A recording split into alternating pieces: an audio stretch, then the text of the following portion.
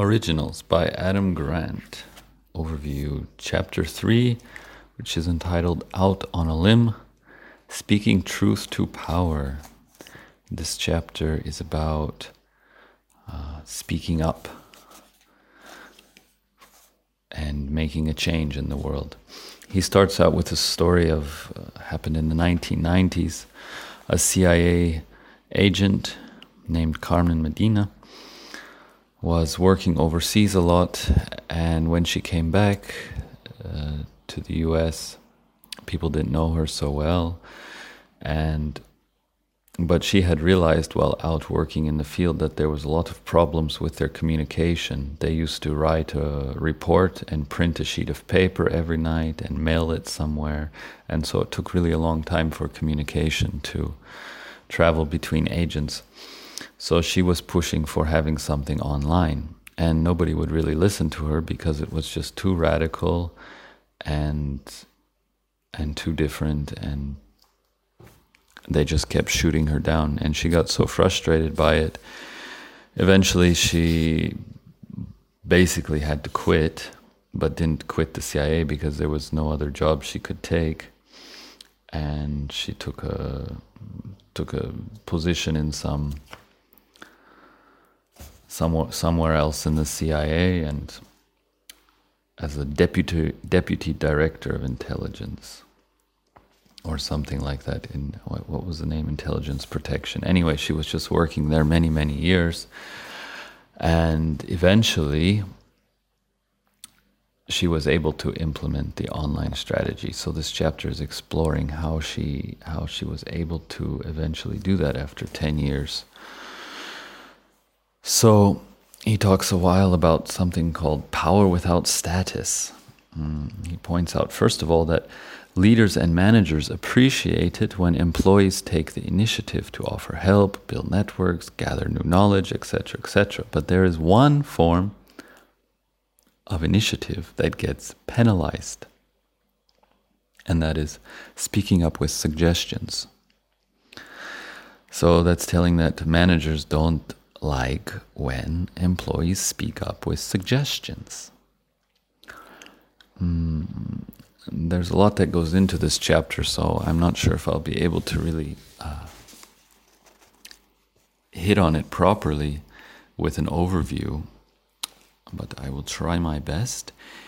He points out a major theme in the chapter is something called power versus status.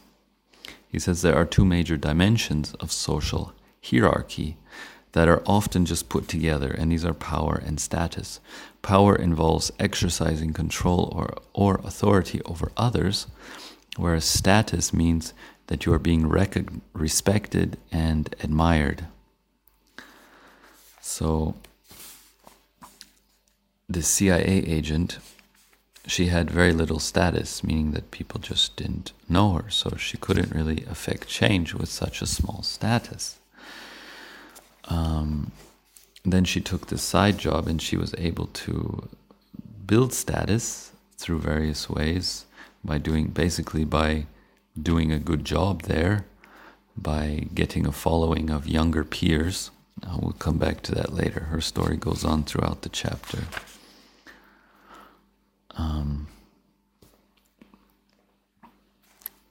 Then he points out another story here is about someone who is pitching a startup company, basically a website, a publishing website. And when he was pitching his company, he had one of the slides, why you should not invest like this, why you should not. And he would state the bad things, like we only get few page visits, the website is in need of reprogramming, stuff like this. He would be very upfront about what's wrong with the business. And this would automatically put people into a different mood, whereas usually when someone said when people only state the enthusiastic positive things in their presentation, first of all, people get the feeling we don't want to be sold to. We're anti being sold to. And second of all, that we let the guard down. When somebody puts up is telling that what's wrong, then you let your guard down, and you can even physically relax. It doesn't anymore look like you're being sold to. And anyway, they're going to find out eventually what's wrong with it, so you become more of a partner with them, and they respect you more. And he gave also some examples that people who wrote a bad review about something or something, anyway, people that were critical were judged as being more intelligent than people that were simply positive. So another advantage of being upfront about your downsides is that it makes you more trustworthy, and it gives you more credit when you talk about the strengths. It basically alters how the audience evaluates us. Like we said, when you talk about your own weaknesses and criticize, it puts you in a more intelligent light.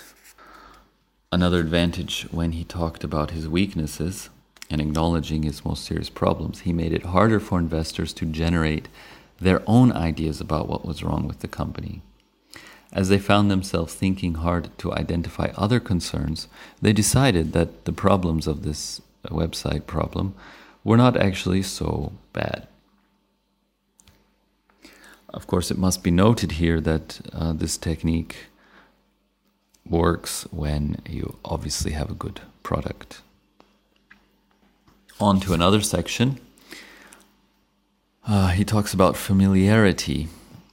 For example, in one study, they took a list of familiar songs. For example, Happy Birthday, Jingle Bells, Twinkle Twinkle Little Star, and so on. And people were asked to tap out the rhythm like this,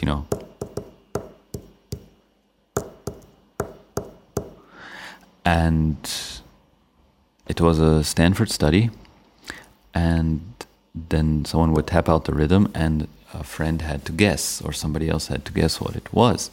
So they predicted that the person guessing would have a 50% chance of naming the song accurately. But in actuality, they had a 2.5% chance of naming the song correctly. Of 120 songs, only 3 were recognized. So his point is, this is the core challenge about speaking up with an original idea. When you present a new suggestion, you're not only hearing the tune, you're hearing the tune in your head. The point is, going back, when you tap out a rhythm, you cannot tap out this rhythm without hearing the tune in your head.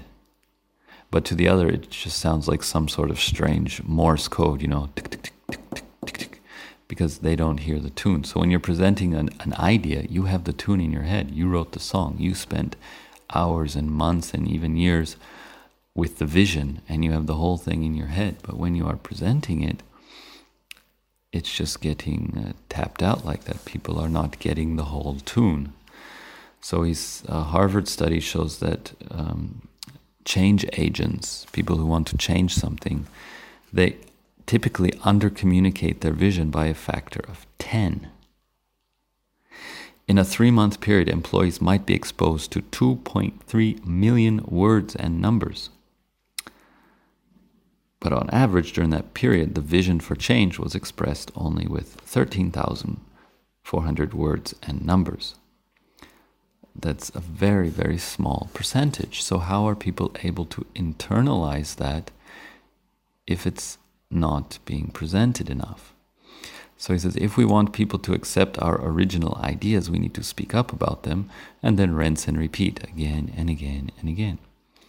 And he makes a very interesting illustration in this book. He presents 2 words. Which words do you like better? There's one word, iktitaf, and another word, sarik. And he said, if you're like most people, you'll choose sarik over iktitaf. But it has nothing to do with the word itself. It turns out that in his book, he was actually using the word sarik several times. He had something called the sarik effect, but he just made that up. The word sarik was made up, and he just used it in the word. He named people sarik. He said, I just made it up to demonstrate because you were already exposed to the word sarik several times. You like that word better. So the mere exposure effect has been replicated many times. The more familiar a face, letter, number, sound, flavor, whatever, the more we like it. It's true across different cultures and species. They did also study, people look at photographs of their friends and of themselves, either in a mirror or regular. And people liked photos of their friends regular, but they liked photos of themselves in the mirror, because people are used to seeing themselves in the mirror and their friends not.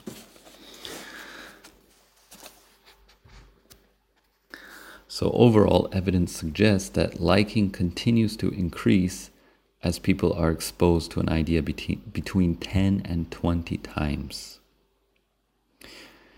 So if you're making a new suggestion to someone like a boss, you might start with a 30-second elevator pitch during a conversation on Tuesday, revisit it briefly the following Monday, and then ask for feedback at the end of the week. So present it a lot of times with time in between before asking for feedback, that it becomes familiar.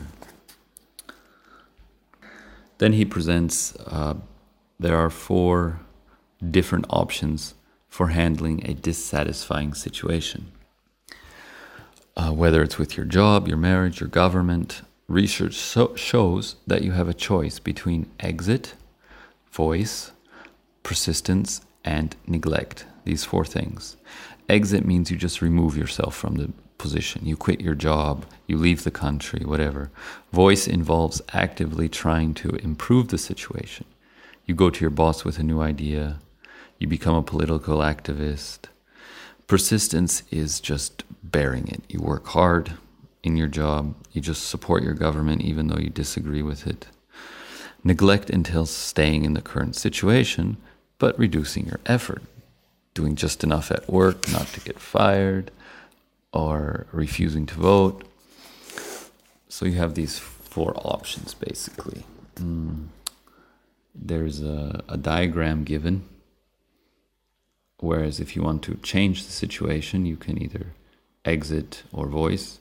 If you just want to maintain the status quo, like stay and don't get noticed, either neglect or persistence. So coming back to the CIA agent, her voice was not heard. It almost got her fired. So she just became like this sort of neglectful person. She was neglect and like that. So she was very hesitant to speak up again. But she says, you know why I was crazy enough to do it again? Why she was crazy enough to start for her campaign of sharing information over the internet again, even though it almost got her fired the last time. She says, because I was working for Mike, my favorite boss that I've had in this career. He says, when we have a supportive boss, our bond with the organization strengthens and we feel a greater area of influence. However, the CIA agent's boss was not someone that you would imagine as, a very wonderful and supporting boss, like warm, trusting, cooperative. No, he was surprised to hear that Mike was described as cynic and very skeptical type of person. So he basically goes on to point out that agreeable bosses just want to get along, just want things to go on, everyone to be happy and so on, but disagreeable people in contrast like to confront and challenge and speak up and move things. So even though Mike didn't always agree with her, he gave her enough rope to go and do things, and he would support her. Even sometimes he didn't agree, but would support her until it went too far. He would stop just before it was too late, but very supportive because he himself was challenging. He liked when other people were also challenging. We'll revisit that topic when we come to a story about Apple and Steve Jobs. So he says, instead of speaking to audiences who are highly agreeable, we're better off targeting new suggestions to people with a history of originality. So it was mostly actually middle managers who dismissed her plans with the internet strategy. Social scientists have long demonstrated this middle status conformity effect. If you're at the top, you're expected to be different and therefore have a license to deviate. And if you're at the bottom of the hierarchy, you have little to lose and everything to gain by being original. But in the middle, it's dominated by insecurity. And now you have a little bit of respect, you have a little bit of status, and you don't want to put it in danger.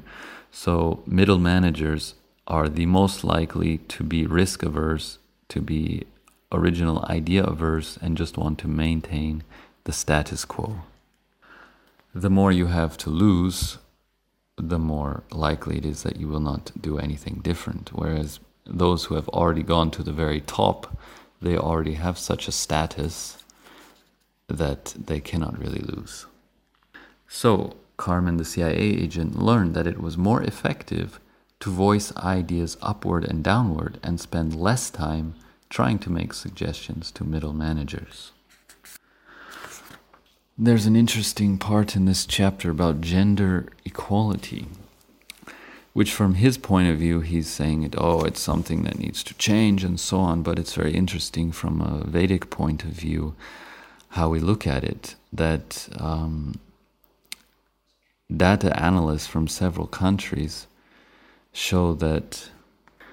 So he's saying when women speak up, they run the risk of violating a gender stereotype, which leads to audiences to judge them aggressive.